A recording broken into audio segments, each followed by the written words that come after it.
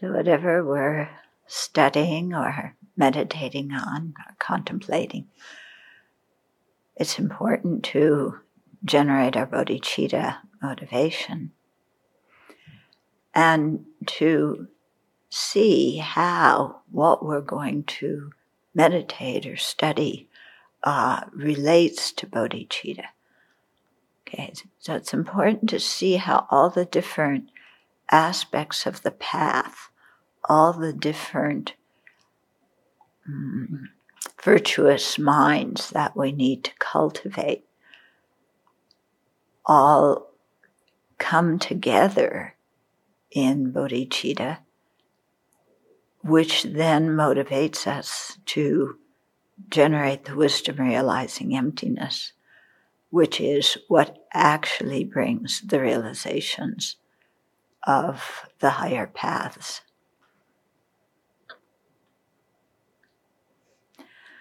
So in this case, we're going to be learning about chapter 4 of Bodhicharyavatara, which deals very much with ethical conduct.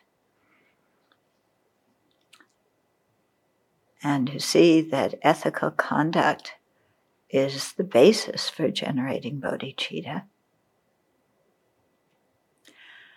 And it's not that you generate ethical conduct, say, got that, been there, done that, now forget about it and let's go on and generate bodhicitta and wisdom.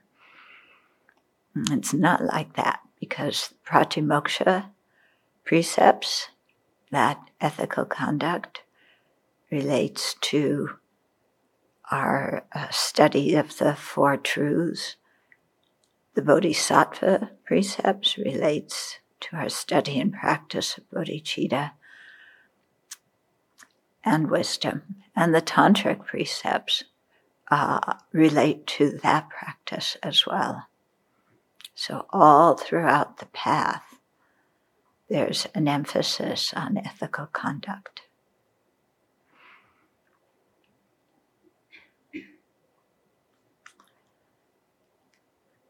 And so with an intention to learn ethical conduct well, in order to generate bodhicitta and the wisdom knowing reality, then we'll listen to the teachings this morning.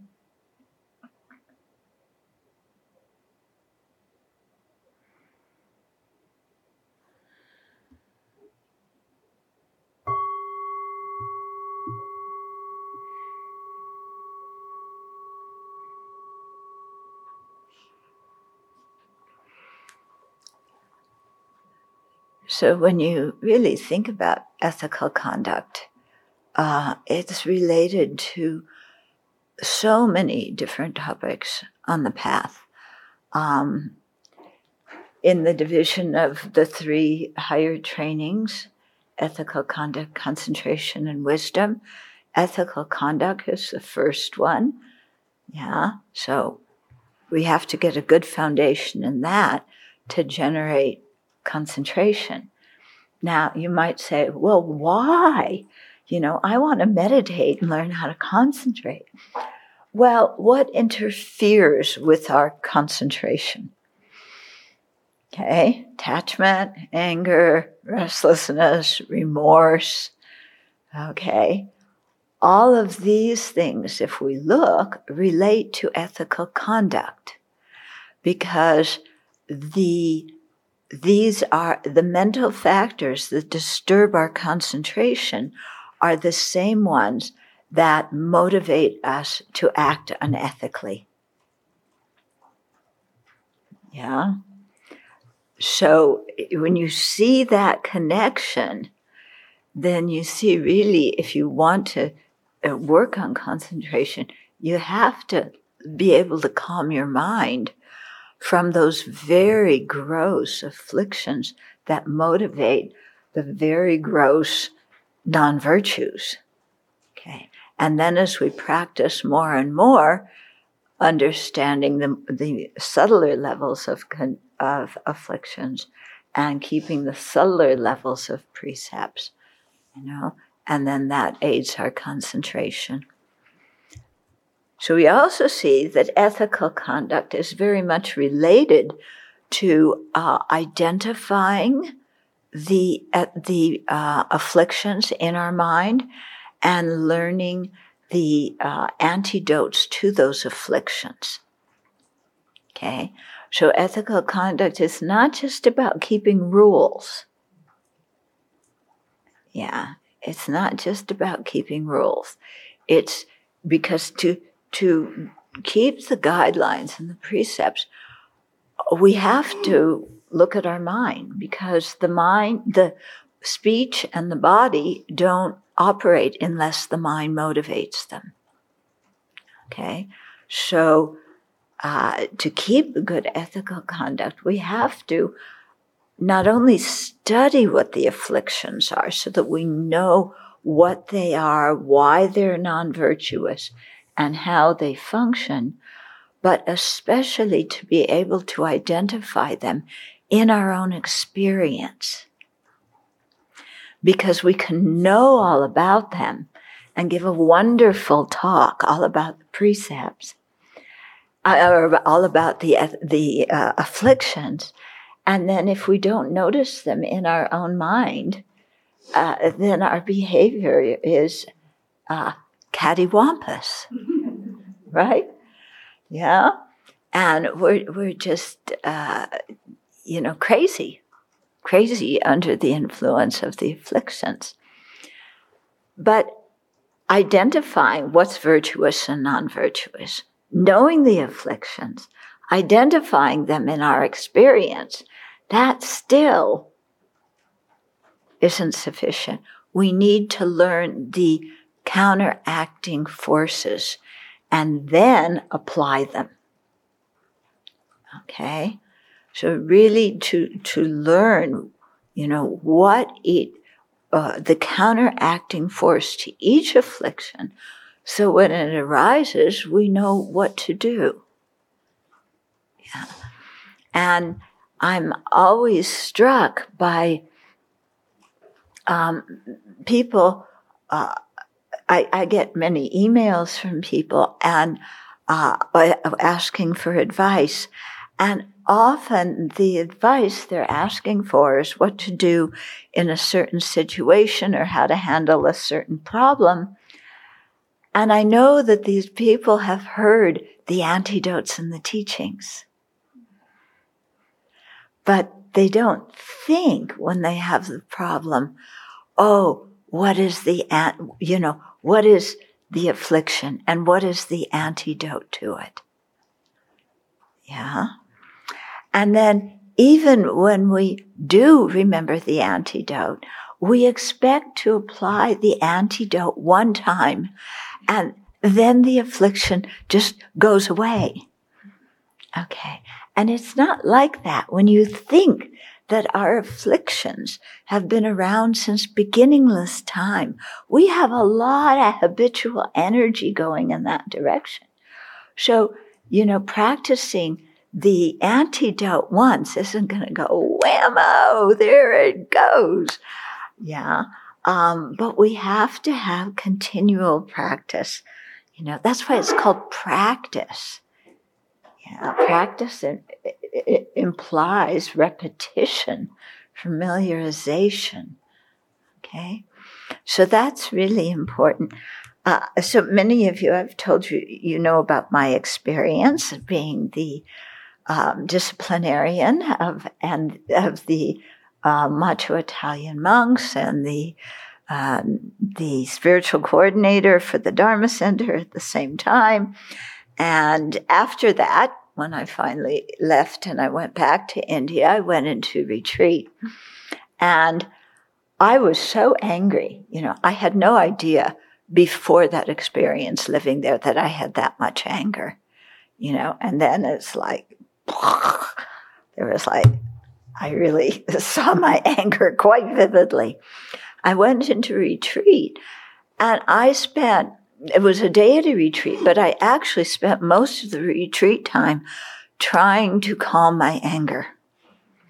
And I would notice I would do a session, apply the antidotes, get myself kind of, okay. get up from the session. And then the moment I thought of my experience in Italy, I'd get angry again. And then in the next session, meditate on the antidotes. Get a little bit calmer. Get up from the session. Get angry again. Okay? And so I did this for 3 months. It was a 3-month retreat. Actually, maybe it might have even been longer. But, that's what you have to do. And it's not that after a 3-month retreat, then my anger was all gone, as you all know. Yeah, anger hangs around for a while, like a long while. So, we really have to put our energy into this. Okay? So that's one thing. Then, slightly different topic, but very related, is last time I talked about integrity and how important integrity and consideration for others are, and then conscientiousness, which is the mind that values ethical conduct. Okay, and I gave some examples from current events, because current events to me are current, and, there it is right in front of your nose for you to deal with. So, as you may know, we are in the middle of the second impeachment of Donald Trump. And just within they've had 2 days so far. Today is the third day, okay? So we also know from the first day was about deciding whether it was constitutional to impeach him or not. And the evidence, produced by the House managers, it was very, very clear. They had all sorts of historical things to show that, yes, it's completely constitutional. Trump's lawyers didn't make a very good argument saying that it's not. Okay? So then you had 6 Republicans vote with the Democrats to say that it was constitutional. So those 6 went counter to the general feeling in their own party. So one was Liz Cheney, okay, Dick Cheney, former vice president's daughter, who's a senator from Wyoming. Liz Cheney, she's in the House, yes, but the House is when the House voted for, I'm sorry, she's a representative, she's not a senator. But anyway, she voted as part of the House vote on impeachment, in this way. And she still believes that it is constitutional. Ben Sasse, or Sasse, I'm not sure how his name is pronounced. He's from Nebraska, right. And he also, he's a senator, and he voted that way. Well, both of them got censored by the Republican parties in their own states.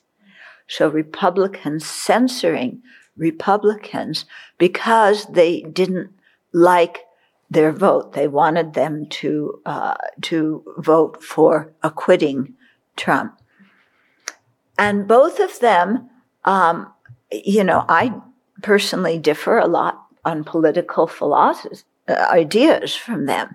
But I respect both of them very, very much, especially Liz Cheney. She got hammered so badly in her state, by her state, and she didn't budge at all. She knew what's harmful, what's beneficial. She made her decision, and even though she knows that she could be primaried, she could be voted out of office, she stuck with what she knew was ethical. Regardless of the personal consequences she would have to experience. So I really admire that. The same thing from Ben Sasse. I mean, his own Republican Party in Nebraska censored him and threatened to primary him and so on. And he still stuck up for it. So I think these are very good examples that we see in current events of people who are willing to sacrifice what benefits them personally or what benefits even their own, well, I don't know that it benefits their own party, but what their party thinks would benefit them, for the sake of the country, for the sake of the world. Yeah? And so this is the kind of inner strength that I think the Buddha wants us to have when we practice, And we know that it's hard very often to work against the afflictions and to keep the precepts well. And we can watch our minds sometimes invent all sorts of reasons why doing the opposite to the precept is actually virtuous, And, we can spin good stories for our own mind. And it's tough to combat the afflictions. But this is what, makes us have inner strength. And and it's the integrity and the consideration for others that, is behind that sustains that. Okay. So just to think about and see the examples of actual people doing it versus the example of people. There were a couple, or more than a couple, but just a few people, Republicans, yesterday when they were showing very vivid images, video of the assault on the Capitol that people hadn't seen before because it was from the security cameras inside the Capitol. And one senator, Josh Hawley, was up in the gallery shuffling papers and reading things. Rand Paul was doodling. So they weren't listening. They weren't paying attention. Yeah. Other people had just said their mind was made up. And so although it was very forceful to them, emotional to them, they had decided before. Okay. Now, this is very contrary. They didn't take a vote yesterday, so they're not think sure. But this is very contrary. There was another senator that I really, really respect, and because they took a vote on Tuesday. He's a Republican senator, Senator Cassidy from Louisiana. He voted and said, yes, it was constitutional to try somebody who was no longer in office. They interviewed him and said, why did you do this? Because he's bucking his party, and he's subsequently gotten criticized for it. And he said, and this is what I really respect, he said, when I took the oath to be a senator and when I took the oath to be a juror for this trial, part of it was to be an impartial juror. And I took that seriously, that I need to be impartial. And one side presented a very good argument, saying it was constitutional.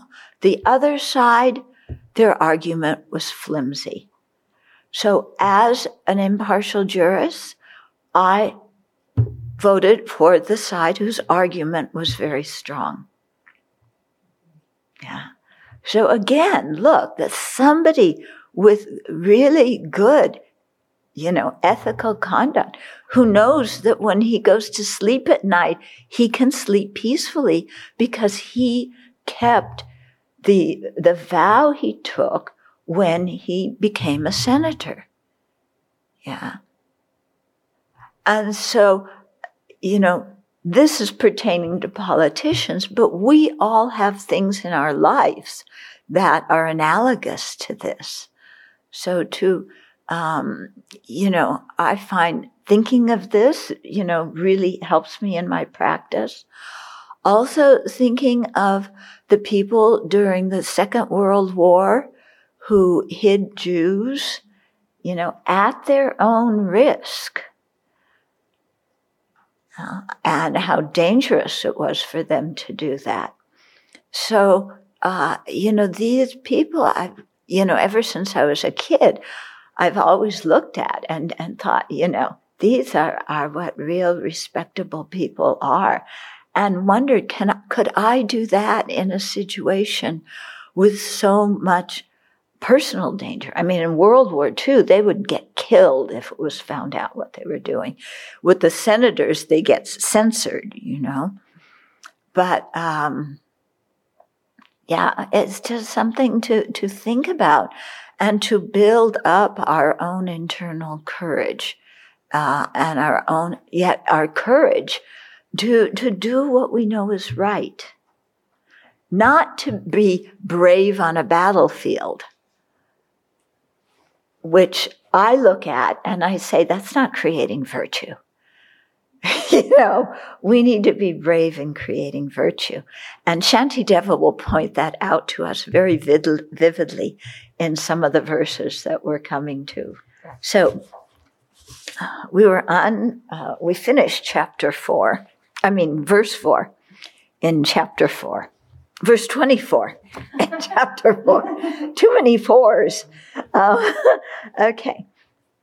So, here he's in this section. We haven't completed that section, but Shantideva has been talking about the disadvantages of not being conscientious, and what happens, and lower rebirth, and how difficult it is once you're born in a lower rebirth to create the virtue needed to have an upper rebirth.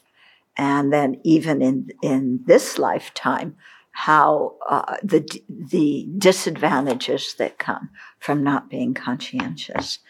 And then saying, when we have a precious human life, and it's taken us so long to create the causes and so much effort to create the causes for this opportunity we have right now, not to throw it away by just, following the instructions of the afflictions, because the afflictions, by and large, are directed towards the happiness of only this life. Yeah, the afflictions are so narrow. Yeah, and we think our life is long. We think, maybe you live. There's one nun who in Europe who just survived COVID, and today she turned 117 years old. 117, and she survived COVID. Okay, so we may think, wow, that's a long life. She's blind. She does her prayers every day. She's in a wheelchair. She keeps practicing. And Sister Andre is her name. So she, we may say that's a long life. But when you think of beginningless time, 117 years is nothing. And who says we're even going to make it until that? Okay, chances are we won't. We'll die much, younger than that.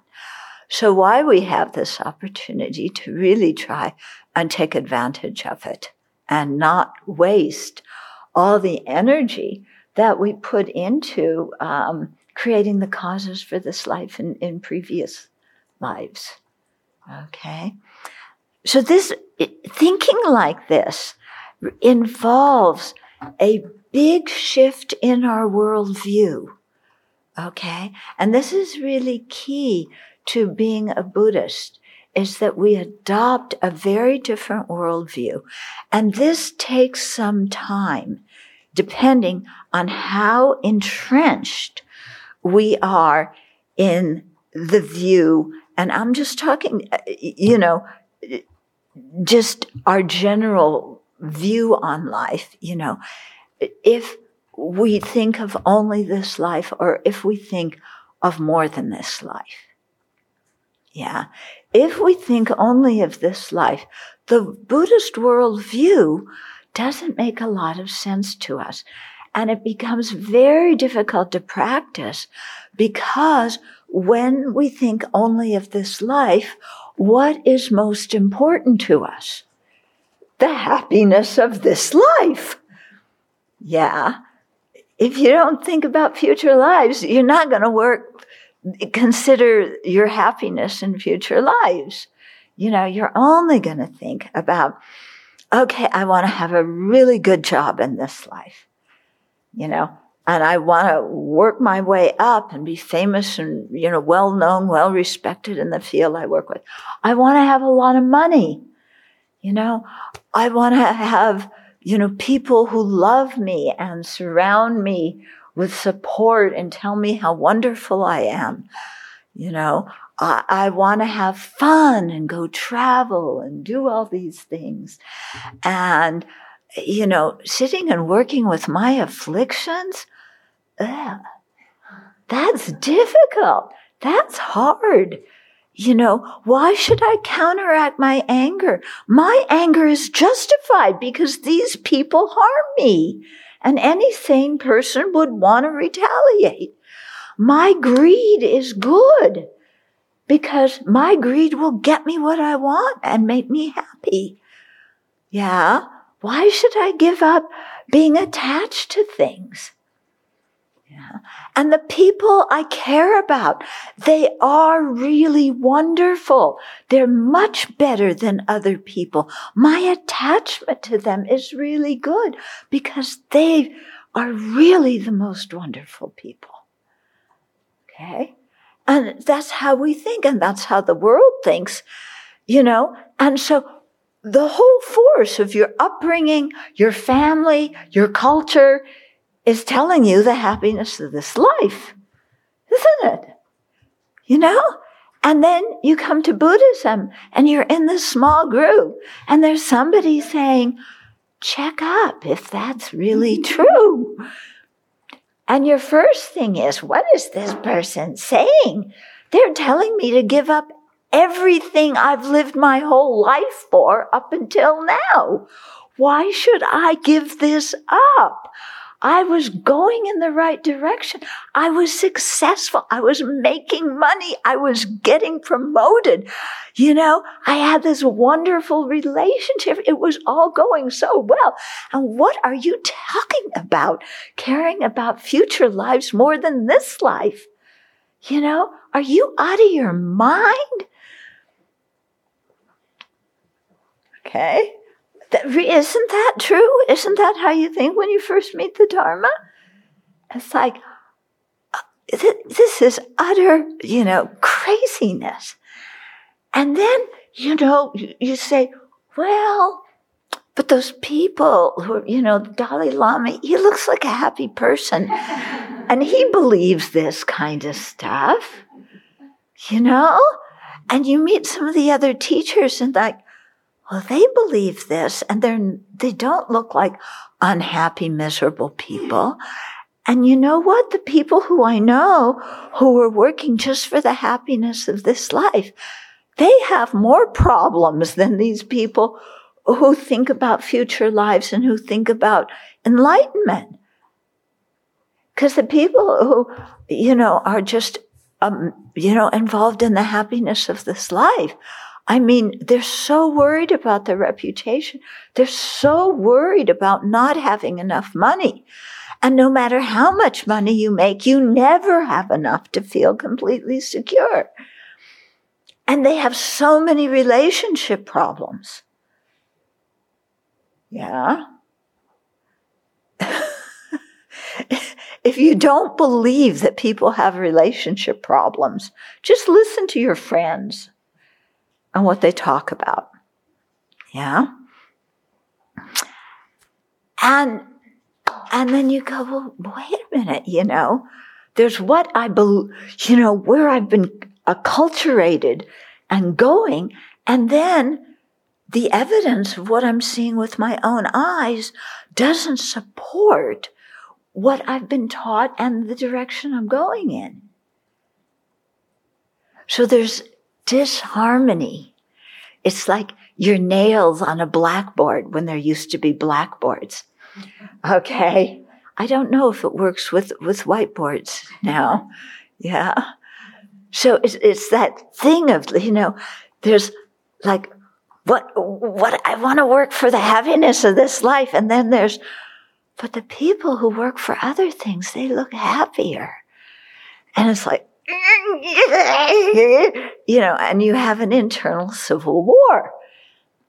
And then, if you keep going from there and you keep practicing, as they say, truth always wins out in the long run. And sometimes it's a long run. Sometimes it takes many lifetimes to get there. Yeah. But in the end, when you really spend the time thinking about this, it's like, oh, okay. Gotta shift directions here.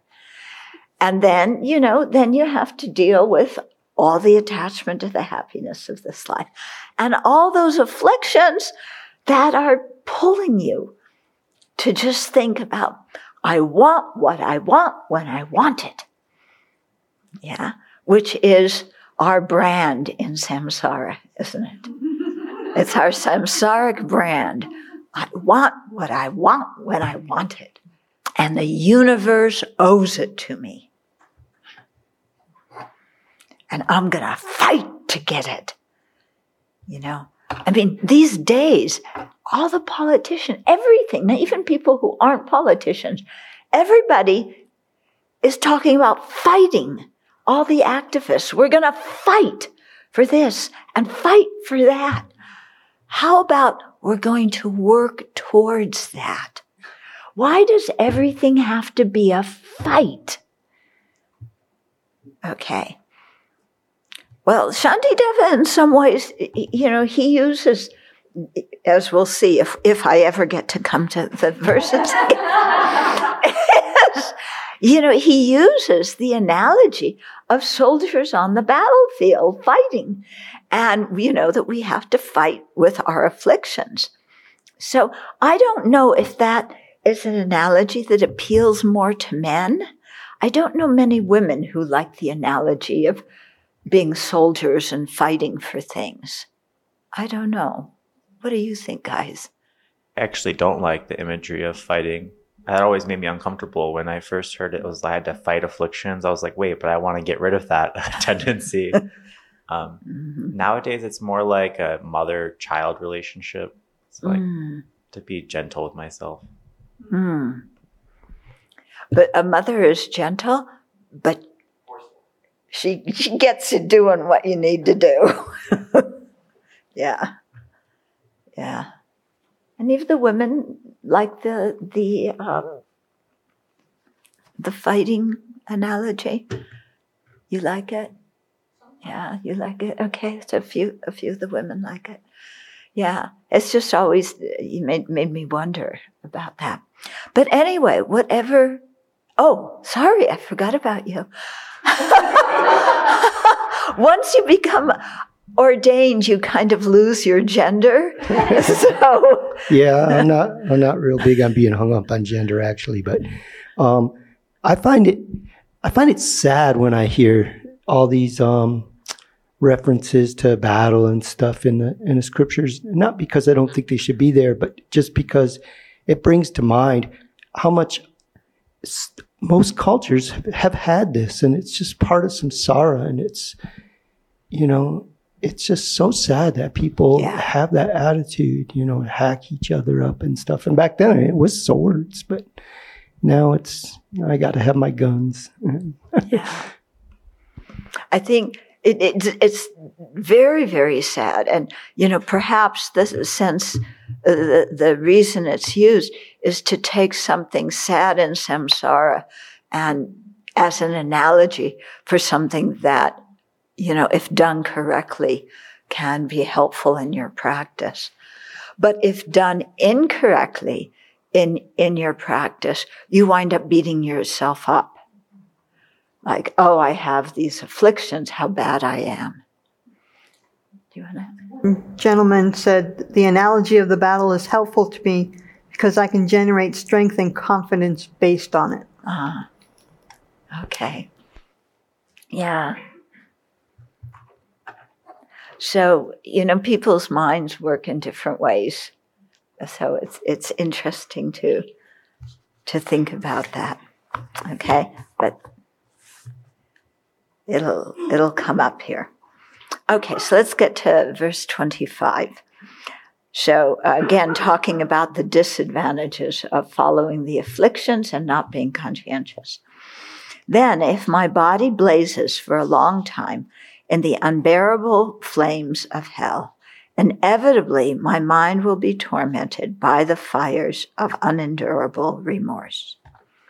So the body is in pain, and at that time, the person recognizes what are the causes of me being born here and experiencing this pain. And then they see, oh, it was my own actions, my own karma. I got myself into this mess. And then that's when the fires of unendurable remorse come. Okay. So like I was saying last week, I've always had this strong feeling of I don't want to die with remorse. Yeah. So as best as we can to keep on top of things. And we make mistakes, but if we learn from our mistakes, then at the time of death, we don't have remorse for them because we know that in the end, we use them for something good. Yeah. So I know when I first met the Dharma, I met the Dharma when I was 24 and ordained when I was 26. And I thought, oh my goodness, I wasted so many years, I had so much samsara behind me, my goodness. Samsara galore. And it's like, I just wasted that time. And I felt some remorse for it. But, after going back, and looking at everything that I did and why I did it and what the results it brought in this life and what the results it would bring in future lives, okay, then I actually began to, I had remorse for the negativities, but I didn't have regret that I had those experiences. Because having had those experiences showed me the disadvantages of following those afflictions and getting involved in that. And that, what I learned from going through all my samsara, actually, I think has helped me in my practice because now when certain afflictions come up, I go, boom. But I remember when I followed that galore, before I met the Dharma, it doesn't work. Drop it. Okay. And the same too with, suffering experiences. Like when I talk about what happened in Italy, I'm glad that happened now. Because if that didn't happen, I would never have recognized how much anger I had. And then I never would have, kind of studied chapter 6 of this book, which we will get to one day. And, so to be able to really learn from our mistakes and not stay stuck in, oh, I created so much negativity, how bad I am. Because that state of mind is of absolutely no benefit. Yeah. not only do I have the understanding that, it's kind of like drinking salt water and then realizing it doesn't quench your thirst. Yeah. Not only do I have that aspect with that, but I also, when I see other people under the influence of those same emotions doing those things, I have more connection and understanding of them because I've done that. And so in that sense, I'm glad that I had those kind of experiences. Yeah, because it stops us from judging those people and helps us to have compassion for them. Yeah, and I have to have something to keep me from being judgmental because it comes up and then I go to that to counter it. Yeah. Okay, 26. Having found by some coincidence this beneficial state that is so hard to find, if now, while able to discriminate, I once again am led into the hells, then, as though I were hypnotized by a spell, I shall reduce this mind to nothing. Even I do not know what is causing me this confusion. What is there dwelling inside me? Okay, so having found by some coincidence this beneficial state that is so hard to find, here we have this precious human life. Here we have all the incredible conditions, external conditions to be able to practice, internal conditions to be able to practice.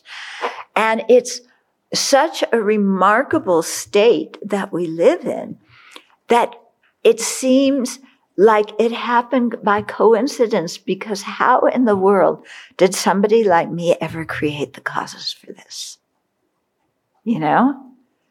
How could somebody as ignorant as I ever create these causes? So it's really got to be like a coincidence, But of course it's not. Yeah. But we found this beneficial state so hard to find. So having that behind us, if now, while being able to discriminate between what is virtuous, what is non-virtuous, what benefits myself and others, what harms myself and others. Because benefiting and harming, it isn't a choice between it benefits. To benefit me, it's got to harm others. And if I benefit others, it's harming myself.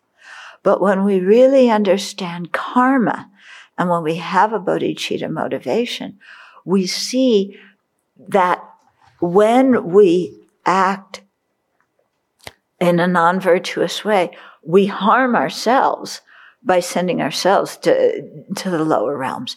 But we harm sentient beings in this life right now, and we harm them in the future by, in samsara, by perpetuating that habit of the affliction and by putting off our own awakening, and big opportunity to help them. And then we see when we benefit others, we also benefit ourselves because we create good karma. We advance on the path. Okay. So it isn't a choice between, well, if I'm going to benefit myself, then I gotta, when push comes to shove, I'm going to harm others. But when we really understand karma, that, when we create virtue, it helps both ourselves and others. When we create non-virtue, it harms both ourselves and others. Yeah. It's not either or. So these kinds of things, we need to really contemplate them over time. Not just listen to teachings, but really think about it and make examples in our lives. And then that way, our heart, our mind begins to shift. Yeah.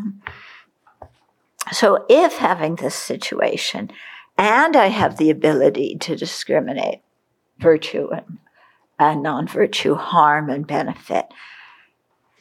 I once again lead myself into the hells by listening to the afflictions instead of listening to my wisdom. If I do that once again, then it's like I were hypnotized by a spell. Yeah, it's like somebody did abracadabra, and I was in a daze, and I couldn't see anything clearly.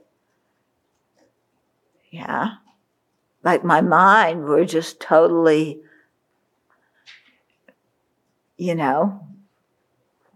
obscured and not able to see anything clearly. Yeah. And in that state, I shall reduce this mind to nothing, meaning my potential is going to be inaccessible to me. And my virtue that I've accumulated, I'll ignore. I'll reduce this mind, I'll reduce my heart to being, I'll become hard-hearted. I'll become completely obscured. I'll become unable to discern what is virtuous and non-virtuous. I will act just like those people who I don't respect. Yeah? And sometimes when you think about it, do I want to act just like those people I don't respect? Yeah? I mean, think of somebody whose behavior, because it's not so much the person has the Buddha nature, but think of somebody whose behavior you do not respect. And then imagine yourself going through life acting like that. And then other people reacting to you like people react to, those deeds. And what would that be like? And how would I feel with myself if I acted like that?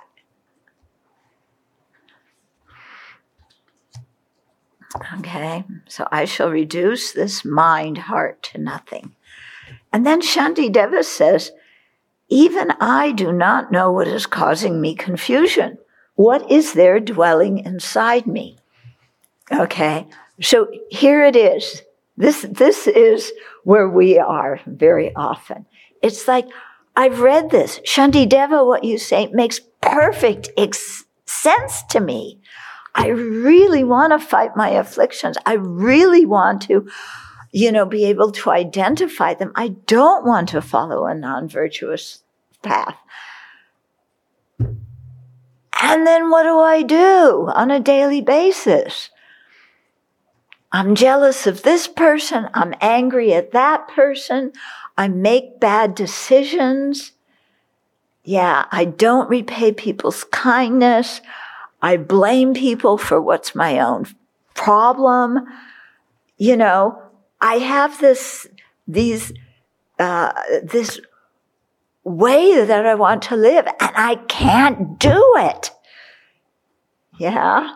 Oh, and this is terrible because, now I know in Buddhism, before when I was really ignorant, I didn't know that all this behavior was going to harm others and send me to the lower realms. Now I know that, so it's even worse, and I'm still doing the same stupid dajios. What in the world has gotten into me? Oh, that's another one my mother used to say. Yeah? I should start writing these down. I don't know, but did your mother say that? What in the world has gotten into you? Yeah? You look at how what in the world has gotten into you, young lady? Did your mothers didn't call you young lady. Did they call you young man? How did they do? Yeah? What was I don't know, maybe your father was the disciplinarian. In my family, it was the mother. But, young whatever, maybe they didn't even call you young whatever. They called you, I can't say it. But it's a good question. And we're at a point where we have to ask ourselves that. What in the world has gotten into me? What was I thinking when I did that? Yeah. So you can see Shantideva is explaining his own process. So when you start thinking like this yourself, don't blame yourself for being bad. You see, Shantideva went through this same thing. And he came out the other end of it as Shantideva. And boy, I would like to be like him. Yeah. Okay. He's one of my heroes. Okay. So what is there dwelling inside me that I'm acting like? What has gotten into me? Okay.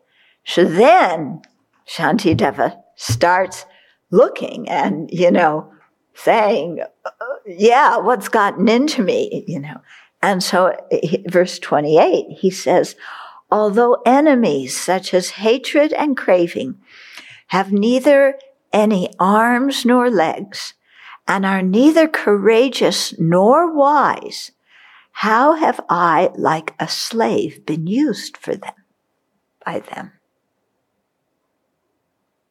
Yeah. So here, my real enemies, not the external enemies. Yeah, because we'll come to it. External enemies cannot really harm us the same way internal enemies do. And external enemies, the most they can do is take away this life. Yeah. They can tell us to go to hell all they want, but they cannot send us there. Okay. What sends us to the lower realms? Our own afflictions. So the real enemies are these afflictions that dwell in our mind. They harm us so much more than any external enemy could ever harm us. Yeah? So enemies such as hatred, anger, resentment, belligerence, spite, maliciousness. There's so many varieties, that are summed up in the word hatred or anger. Okay. Yeah. And do you see them in your own mind? Yeah. Do you see even, do we see even when irritation starts? Irritation is often the beginning of it. It's like, why did they look at me that way? Yeah. Why is this object still here? For anybody who's looking for the isopropyl alcohol and the rag on top of it, I moved it into that closet because somebody left it out here for a really long time. So if you're looking for it, there it is. Okay. So it starts with, why did they leave the isopropyl alcohol and a dirty rag out here? Doesn't belong here. Okay. Okay. Do you get irritated by things like that? Yeah.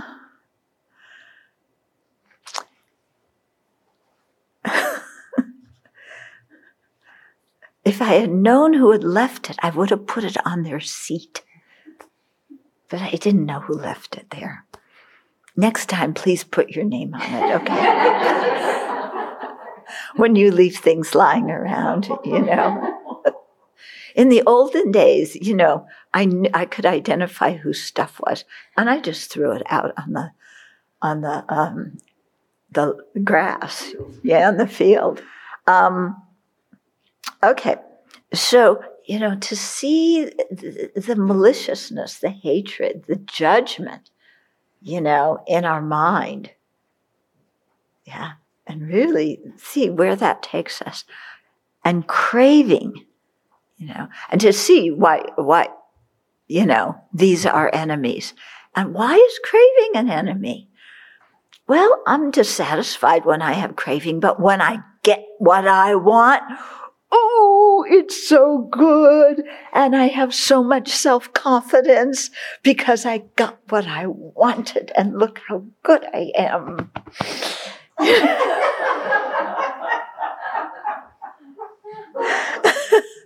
Yeah?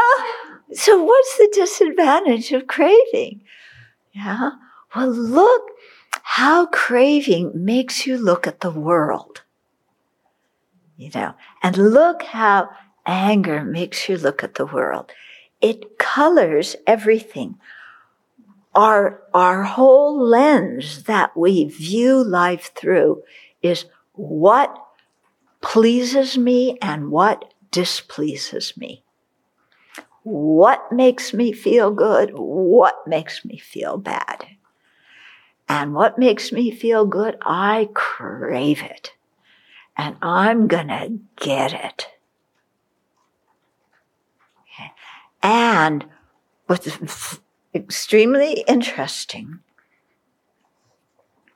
and I know people don't like me always talking about politics, but I watched the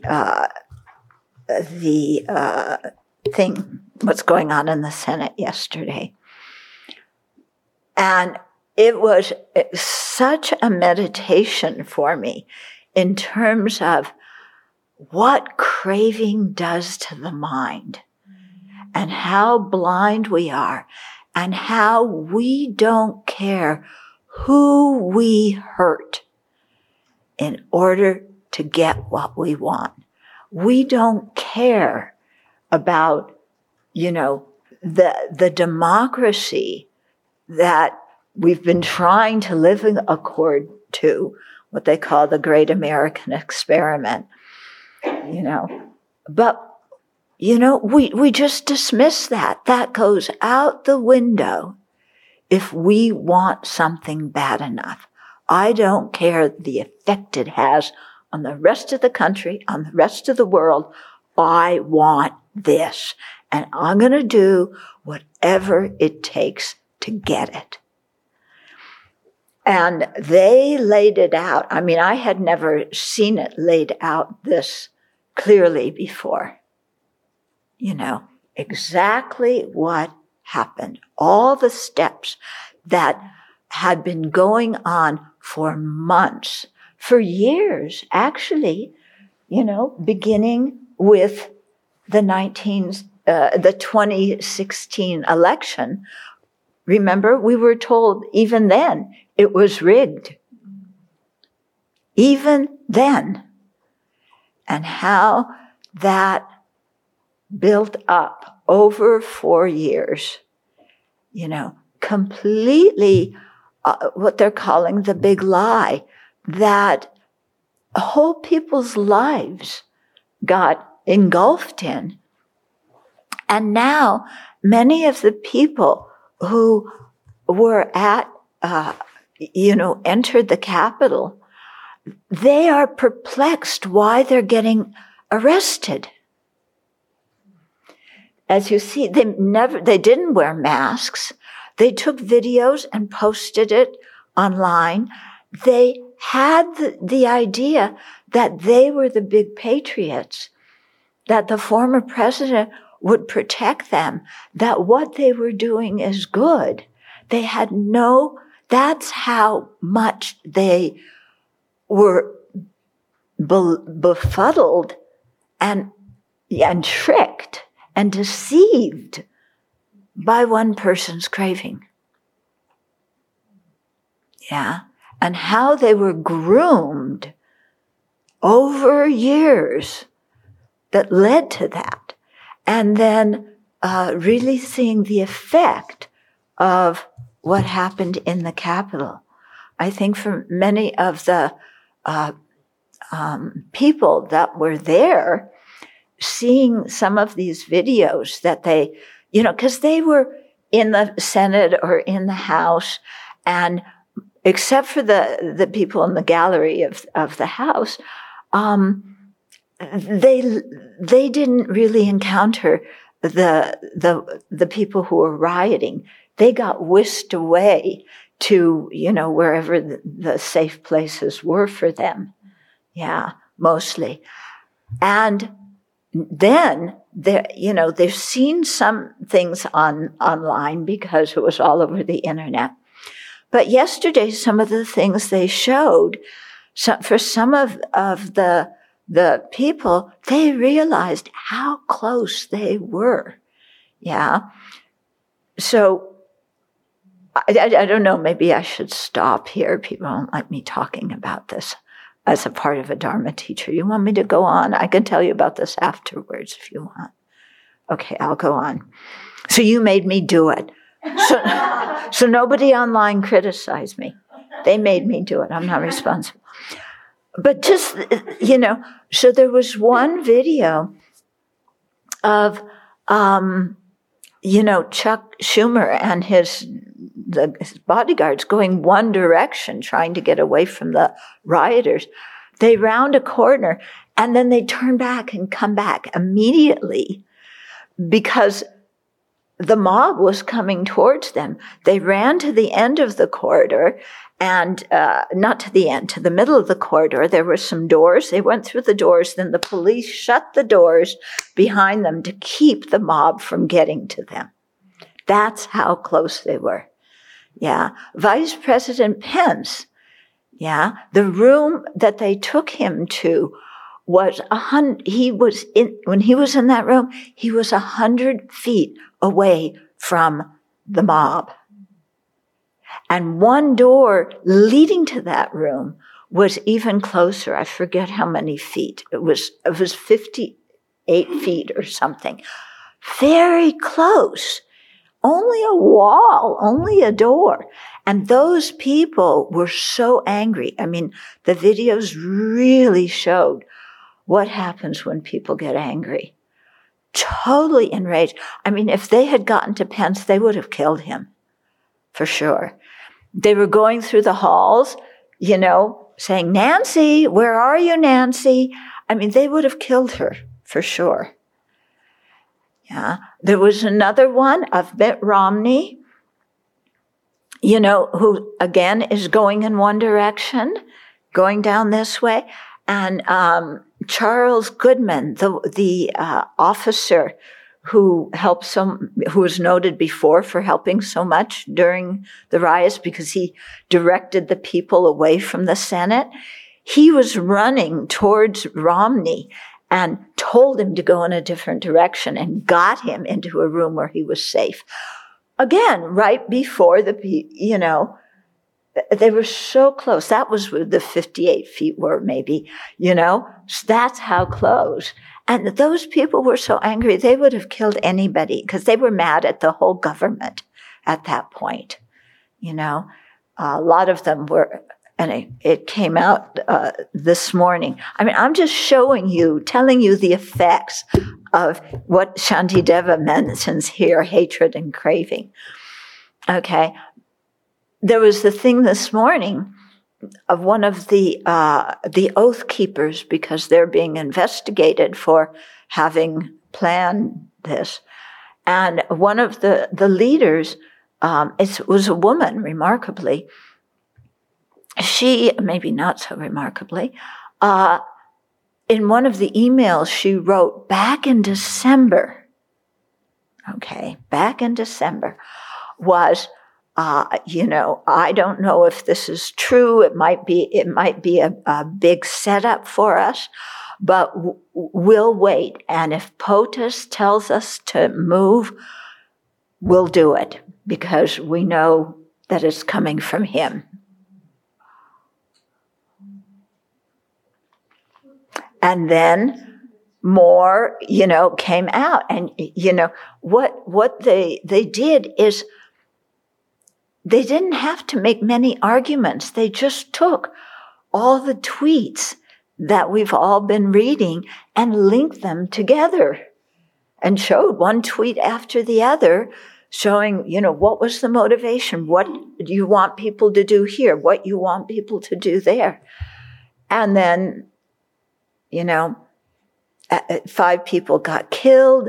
2 police officers committed suicide afterward. That one's just really is horrible to think about, 140 officers were injured, some of them with brain damage and spinal damage, and one's going to maybe lose his eye.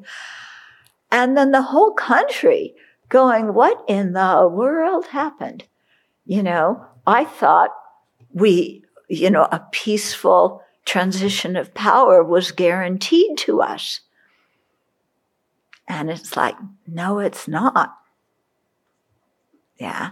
They wanted to take over the electoral process and throw democracy out the window and appoint the person who didn't want to leave office. And you think, this is such a good example of this. And then you think, in previous lives, I've done the same thing.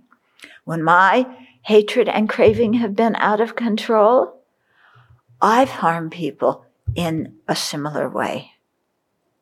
So watching this happen right now in front of me, other people doing it, this is a teaching for me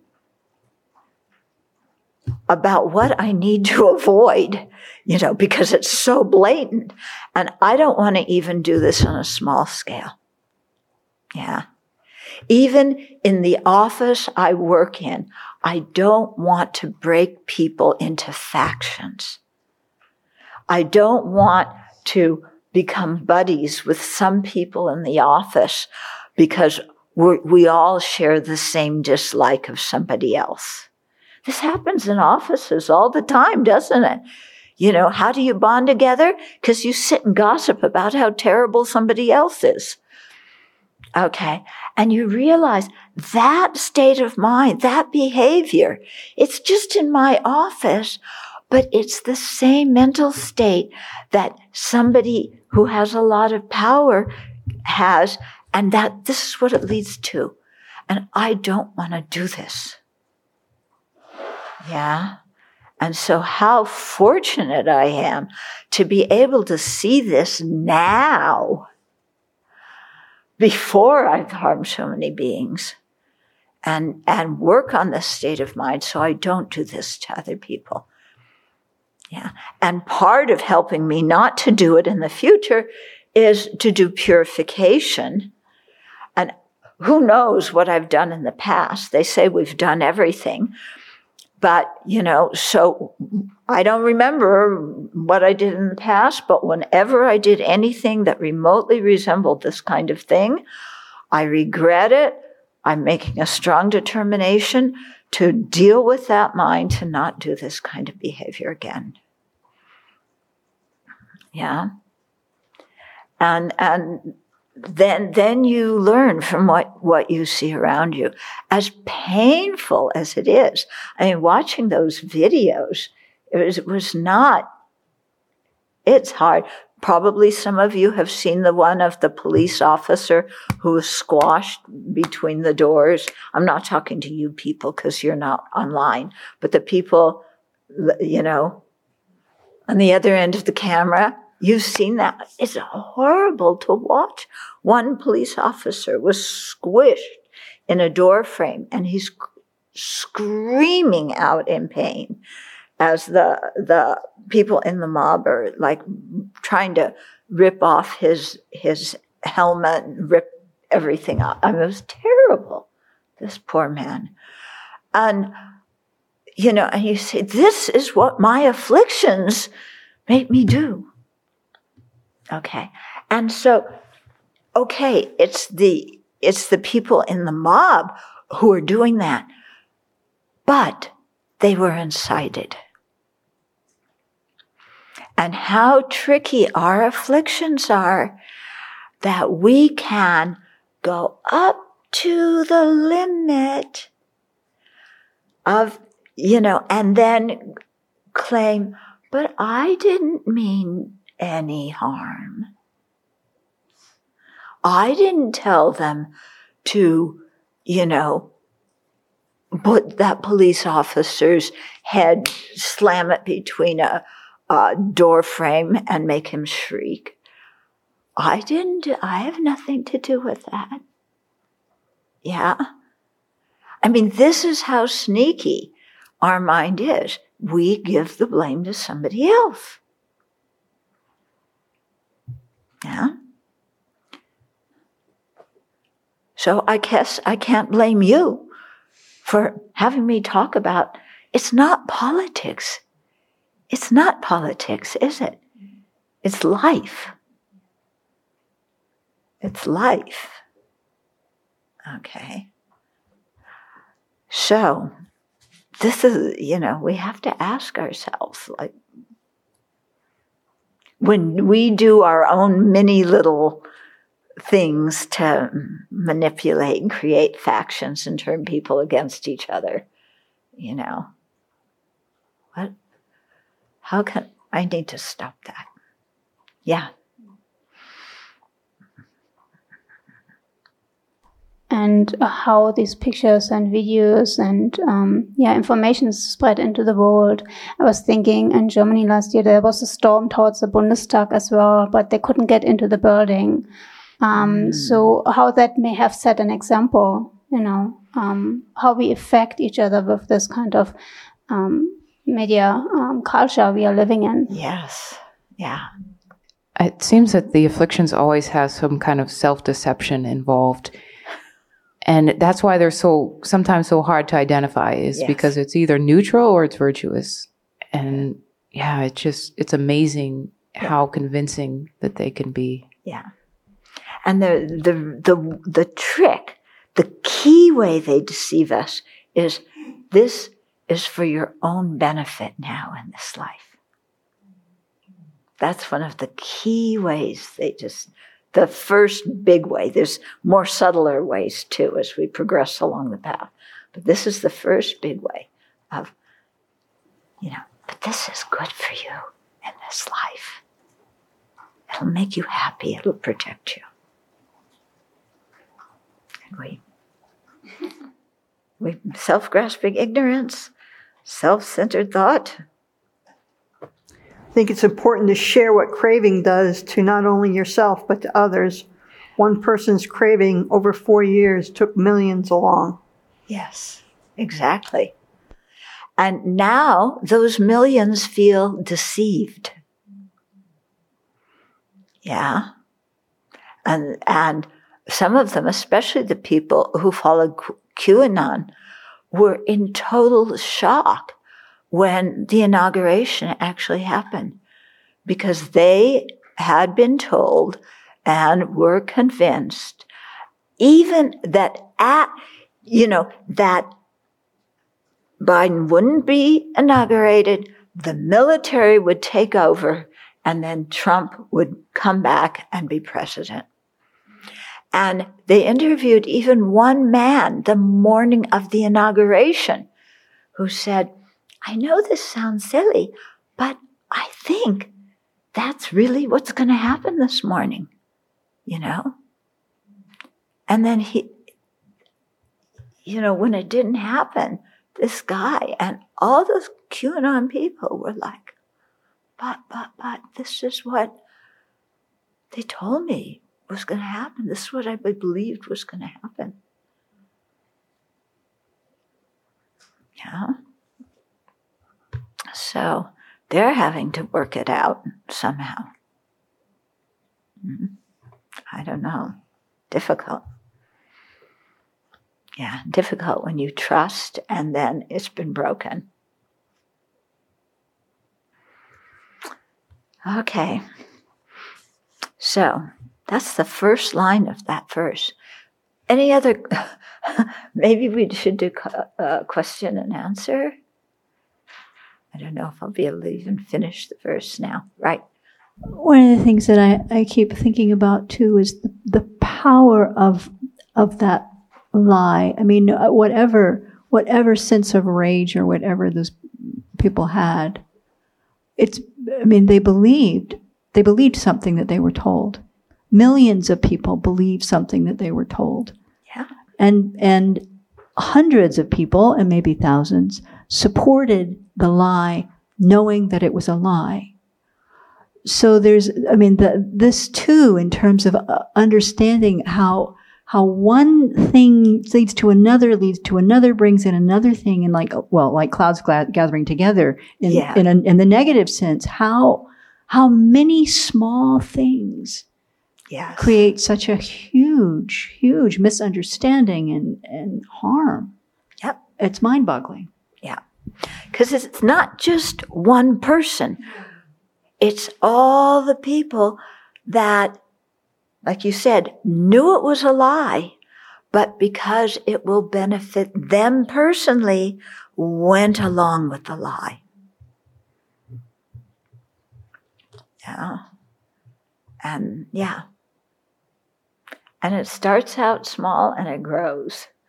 Yeah. So when we hear in the Vinaya about monastics advising or admonishing others, this is what it's getting to. When we see somebody, one of our Dharma friends, starting to go down the slippery slope, that we say to them, hey, check up what's going on in your mind and what you're doing. And I know for myself, because, like you said, our mind can be so tricky. Yeah, that if I start going down some slippery slope, I want all of you to you can start tapping me on the shoulder. You might have to slap my face, to like, okay, what in the world am I doing? And so that's how we help each other practice the Dharma, and those are real friends, the people who tell us when we're making a mistake. Yeah. The people who flatter us. It's so nice to get flattery and but we go along with it. Genuine praise is good. It's nice to know that we're able to benefit others or that people appreciate what we do. That's no reason to become arrogant, because we only are able to do that because other people taught us. Yeah. But especially when we know we're flattering to get what we want. Yeah. Or when we go along with flattery. Yeah. You want me to do something? All you have to do is tell me how wonderful I am, and I lose all my wisdom, and I will do whatever you want me to do. All you have to do is either flatter me or threaten me. Threaten something that I'm attached to, and I will capitulate and, do whatever you want. Go on. The other side of the puzzle is that generally all of us are so gullible because we're so desperately looking for security or stability or a savior or something to make things better. And if you tell me that I'm going to make it better for you, and I don't have my wisdom in place, and then I'll follow you anywhere until. Yep. So I don't know. There's so many sides of this that of how our minds deceive us. But that's a piece of it. Is the gullibility. Right. And that pertains a lot. You talk a lot about Germany, and what happened before the Second World War. And this is, same thing. Yeah. And it says, is this collective karma, craving in my mind becomes craving in others, interconnected? Each person creates their own mind, their own karma through their craving. But when we are together in craving and acting together, that becomes the collective karma, meaning that we will experience a result, together in some way. Yeah. Anything else? Okay, then let's dedicate. Oh, so we did 3 verses again this time. We're really moving along here.